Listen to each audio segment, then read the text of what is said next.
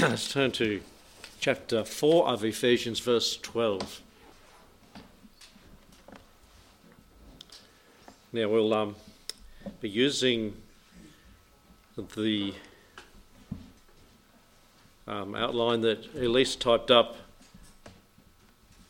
maybe next week, not this week. So I've got you can sort of look at the big picture there, but we would have been in Satan's counterfeits, but that comes in verse 14 as we look forward to that. I've given her the wrong portion. So we're in verse 12. The apostles, prophets, evangelists, pastors and teachers were given for the perfecting of the saints, for the work of the ministry, for the edifying of the body of Christ. Pretty natural build on verse 11, isn't it? To see verse 12. And so we have the blessing of looking at these thoughts and our part in them, our participation in the obedience of the faith in fulfilling these words. Let's pray. Thank you, Heavenly Father, for the things you've given us for living the Christian life in faith and practice, practical things, Lord, pointed out in your word here tonight. And Lord, we all participate in this verse in some way. And Lord, I pray that we might be, and if we're not, that we might be challenged tonight to say, I need to get involved. I've been saved to serve. Lord, you've set us apart to use for your glory, and may that be so with every one of our lives and all people that come to church. We ask and pray in Jesus' name. Amen. So if you do have that outline there, we've been looking at the nature of the gifts, and we've seen those gifted to deal with situations, apostles and prophets, sinners, evangelists, and those dealing with saints, pastors, teachers. And these are the people that are involved in the ministry. This is the way church growth happens, using this correctly. You know, you hear of the church growth movement. Well, we're not in a movement. We're in a ministry that people are committing themselves to the Lord's work, dedicating, sanctifying themselves for that purpose. So we've seen the people involved in training the folks to do the work of the ministry. That's verse 11. The 5 different groups, teachers, pastors, evangelists, they're given. Now we see the procedure in verse 12. The procedure is to perfect the saints for the work of the ministry.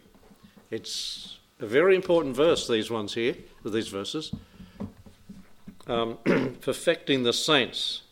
There's a Greek word that only occurs here in this verse in the New Testament, but its verb form is used many times throughout the New Testament. It comes up as different words in the New Testament. For instance, in Matthew 4 verse 21, it talks about them mending their nets. Mending their nets. What does that have to do with perfection? Can we tie that in a little bit? When we get saved, we need our nets mended. We need the philosophy, our worldview, we call it, corrected. Because unsaved people don't have the correct worldview, and we need to mend some nets, patch some holes, because we've not got it right. And that's what happens when pastors, teachers, evangelists, apostles, or whatever do their work. They're mending people, mending nets for the work of the ministry. So that word fits in here. Matthew 21:16, Jesus responded to the chief priest and said, "Have ye never read, out of the mouths of babes and sucklings thou hast perfected praise."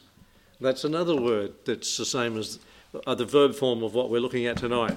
Perfected praise. That's what God wants in our lives. Perfected praise. And pastors, teachers and that do that. Before we were saved, we praise different things than we praise once we get saved. I hope we do. You know, we certainly ought to be praising God and thanking him for what he's done for us, whereas when we were unsaved we weren't. And so perfecting praise. In Hebrews 10 verse 5, it reads, "A body thou hast prepared me." That's the verb form there of perfected, prepared me.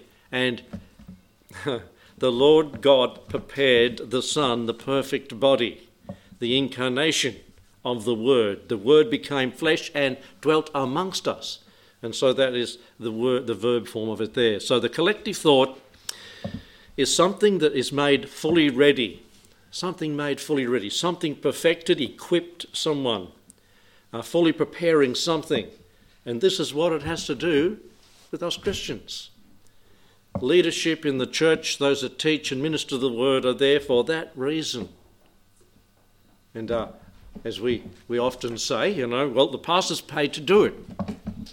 We often hear said, maybe we don't say, the pastor's paid to do it. He can do it all.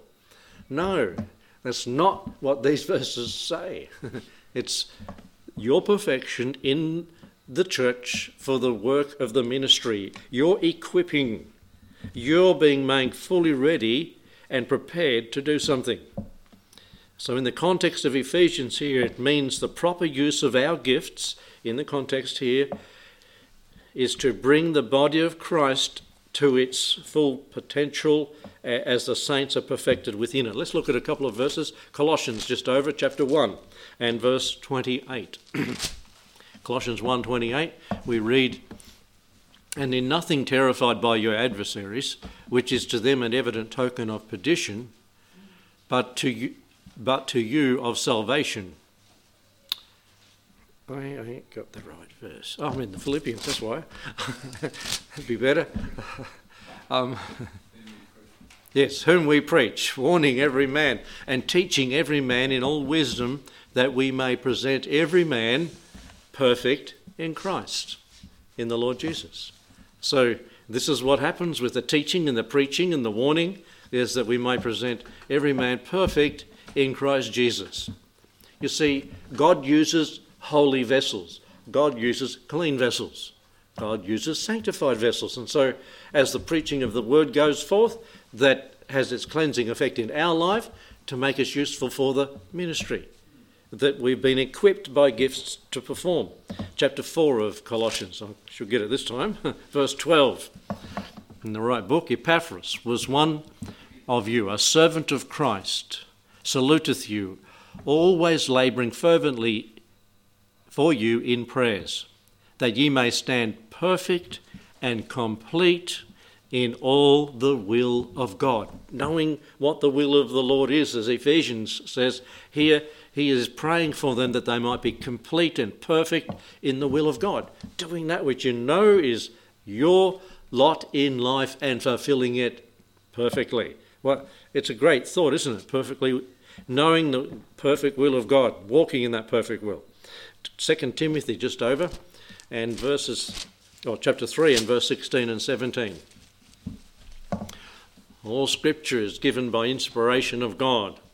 It is profitable for doctrine, reproof, correction, instruction in righteousness, that the man of God may be what? Perfect. This is the verb here.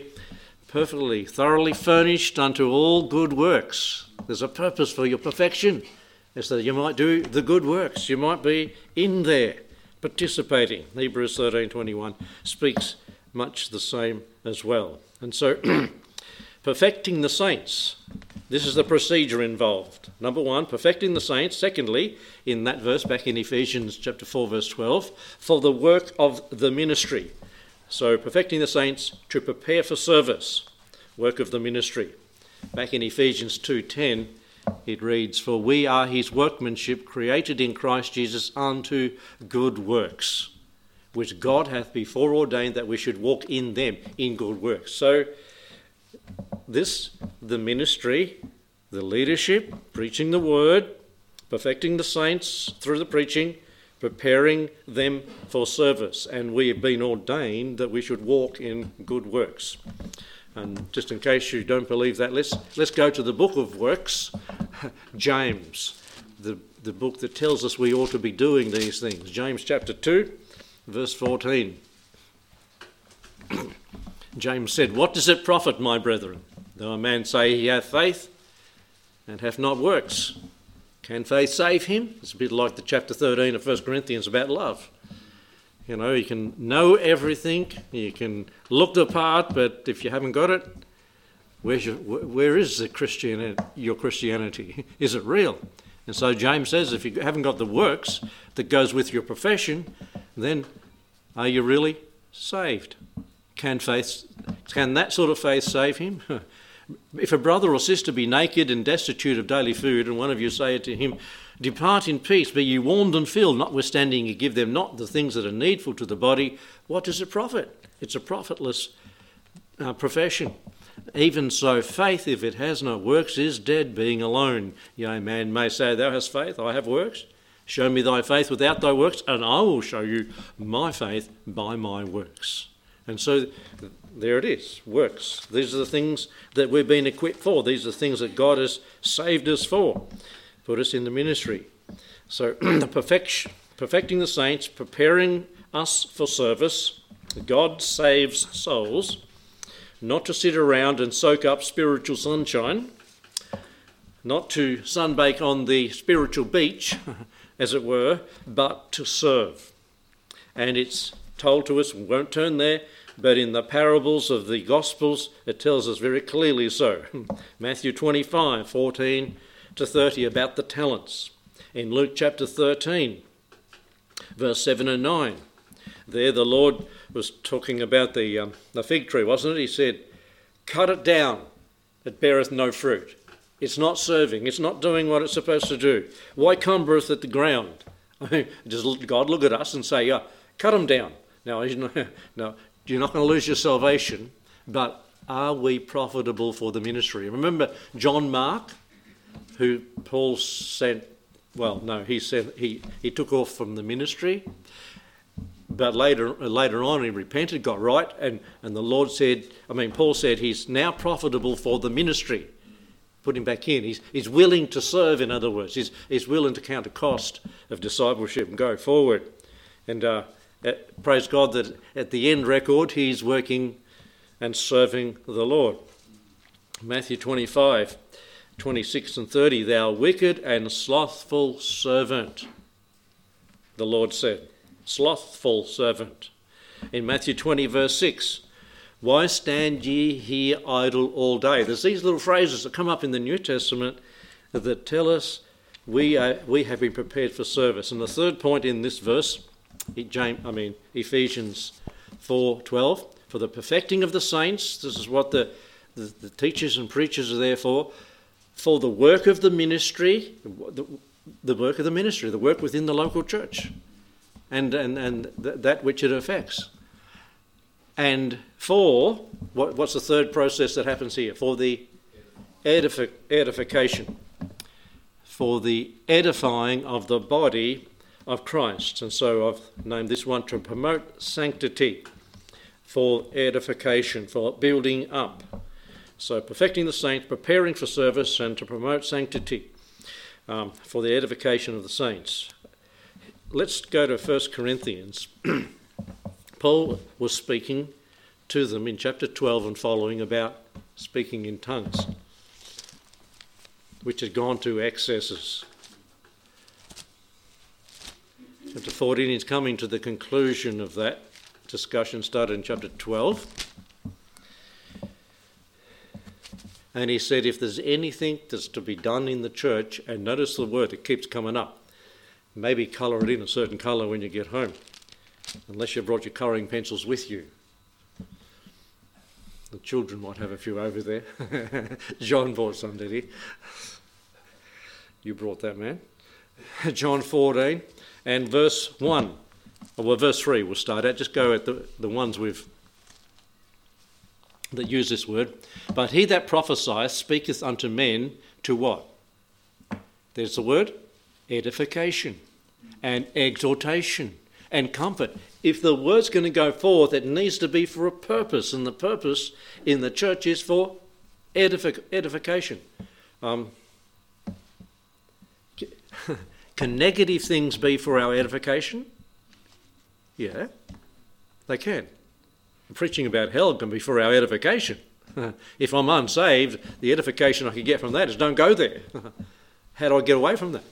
But there's a lot of things that are, poured off. That's a negative. but put on, and so there's edification of the word. The next verse, we go to verse 4. He that speaketh in an unknown tongue edifieth himself. You know, charismatic people get hung up on that. I'm edifying myself. That's how they get off the hook when you sort of nail them. Well, what's it for? But he that prophesieth, what does he do? Edifieth. He that preacheth, he that proclaimeth, edifieth the church. Builds the church up. In verse 12 of the same chapter, even so ye, for as much as ye are zealous for spiritual gifts, seek that ye may excel to the edifying of the church. If you're going to look for a spiritual gift, if you want to help, if you want to minister, look for a way in which you can edify. How are some ways in this church you can edify somebody else if you're not the preacher? Okay, encourage them. How are some practical ways in... What was that, Kate? Yep, the missionaries to keep the board up and edifying people to pray for them and encourage them in that. How are some other practical ways? And I put this in shoe leather. Visit them. Visit people. I just wrote a list of people down in our church that are near 70 or at 70. And there's a long list. And they've got needs. We can pray for them. And if possible, there are some you can and some you couldn't visit. But the visit, and the list is about that long and growing. There's another couple moving into town from Sydney. We're having a... Remember how we used to have an exodus out of our church of young people to the universities in big cities? We've got universities here now. They don't have to go if they don't want to. They choose the right studies. But what I'm seeing now, and I was talking to my doctor about it this week, I see an exodus from the big cities back here of elderly people. They can sell their property there for $1 million plus, and they've got no cash in the bank. They can come down to Albury and buy a $400,000 house and still have so much left over, whatever the difference. And they've got something to retire on, and that's what's happening. But in that, there's a need that's going to be developing within the church of those that need to be visited. What are other ways, practical ways, to edify people? Come on, most of you involved with it on Friday night. Sorry? Helping in the ministries and the little ones. You could edify the little ones by sitting one-on-one and helping them to learn a Bible verse that one day might change their life from going to hell to heaven. That's edification, isn't it? That's building them up. In youth group, with preaching and teaching the Word of God to these teenagers that are grappling and struggling with issues that we as when we were teenagers didn't have to face, but we can encourage and edify them and build them up with the stories that are told at the youth ministries. And there's at least 3 on every Friday night. So you see, the edification and building up, the helping and encouraging. Now, if we can't get there, how is another way that we might be able to edify without people knowing? Did we already mention that? Did you say praying for missionaries? Okay, no, but praying. I mean, we can pray for people, pray for the elderly, pray for the little ones, pray for their salvation. And that's a great ministry. And it's a very necessary ministry to have the Lord's presence with us and power among us. Verse 17, we're back in 1 Corinthians 14. Verse 17, for thou verily givest thanks well, but the other is not edified. In other words, if you're saying it in a strange tongue and nobody can understand, button up. It's of no value. And won't they think you're mad, he said, in the context here. And so you've got all these verses. Verse 26 of the same chapter, it reads, how is it then, brethren, when you come together, every one of you hath a psalm, a doctrine, a tongue, hath a revelation, wow, hath an interpretation? Let all things be done to what? Edification. And you can go through 12, 13 and 14 of 1 Corinthians and find and mark that word edify, or its it's connected words. There's words like understanding too that are used in here. Really, that goes along with it. And so this is for the edification. These people are given to perfect the saints, to prepare for service, to edify, build up, encourage one another, from little guys, little girls, all the way to grandmas and grandpas. And the church functioning like that, if there's a number of people in the church, then that can happen. Where were we reading? I don't know if it's in our Monday night classes, but in a town where it was a Gentile town, when the Jews of that town reached a number of 10 heads of a family, that means there was 10 breadwinners, then what did they do? They started, we call them churches today, they started synagogues. And that was where that they could interact with one another, where they could meet with one another. And usually 12 is a number where you have the input of 12 different people. You've got it from all angles. You got your bases covered. And so that happens within a church when there's that many people. There's that interaction, that's that help, that everyone's different in their abilities and talents and gifts, that they can encourage and edify and build up one another. Just look at Romans chapter 14 and verse 19. Romans 14 verse 19. There we read, "Let us therefore follow after the things which make for peace, and the things with which one may edify another." Now, there are some things that another person within this church would get upset if you did or you said. Would it be right to do or say them just to get at that person? No, it's not edifying. It's not edifying. Do things that make for peace and by which one can edify the other person. Chapter 15 and verse 2 of Romans. "Let every one of you please his neighbour," every one of us, "please his neighbour for his neighbour's good to edification." Build it up, build them up. And if we do that, we know it was good to have been in the house of the Lord. When we go away edified, built up. Now, when the fellas get together, they have a bit of, what do we call it? Goading each other or something? Ribbing each other. That's another word, yeah. Particularly two men back there. Yeah, there you go, them two. But they know it's friendly, and I hope there's never anything comes between you two guys, because if you say it, then when there's something comes between you, you mean that, and it's not edifying. But yeah, we've got to be real and true to the Word of God. What is edifying to the other person? This is throughout the Scriptures. Ephesians, back where we were, chapter 4 and verse 29. "Let no corrupt communication proceed out of your mouth, but that which is good to the use of" what? Edifying, that it may minister grace unto the hearers. And so there's the thoughts for tonight. The procedure involved is perfecting the saints, preparing them for service there, and promoting sanctity, or edifying and building up one another. Are we doing that? Are we accomplishing that? And let's not be like the chooks that pick on each other. They say the white leghorns, so get a black chook is better.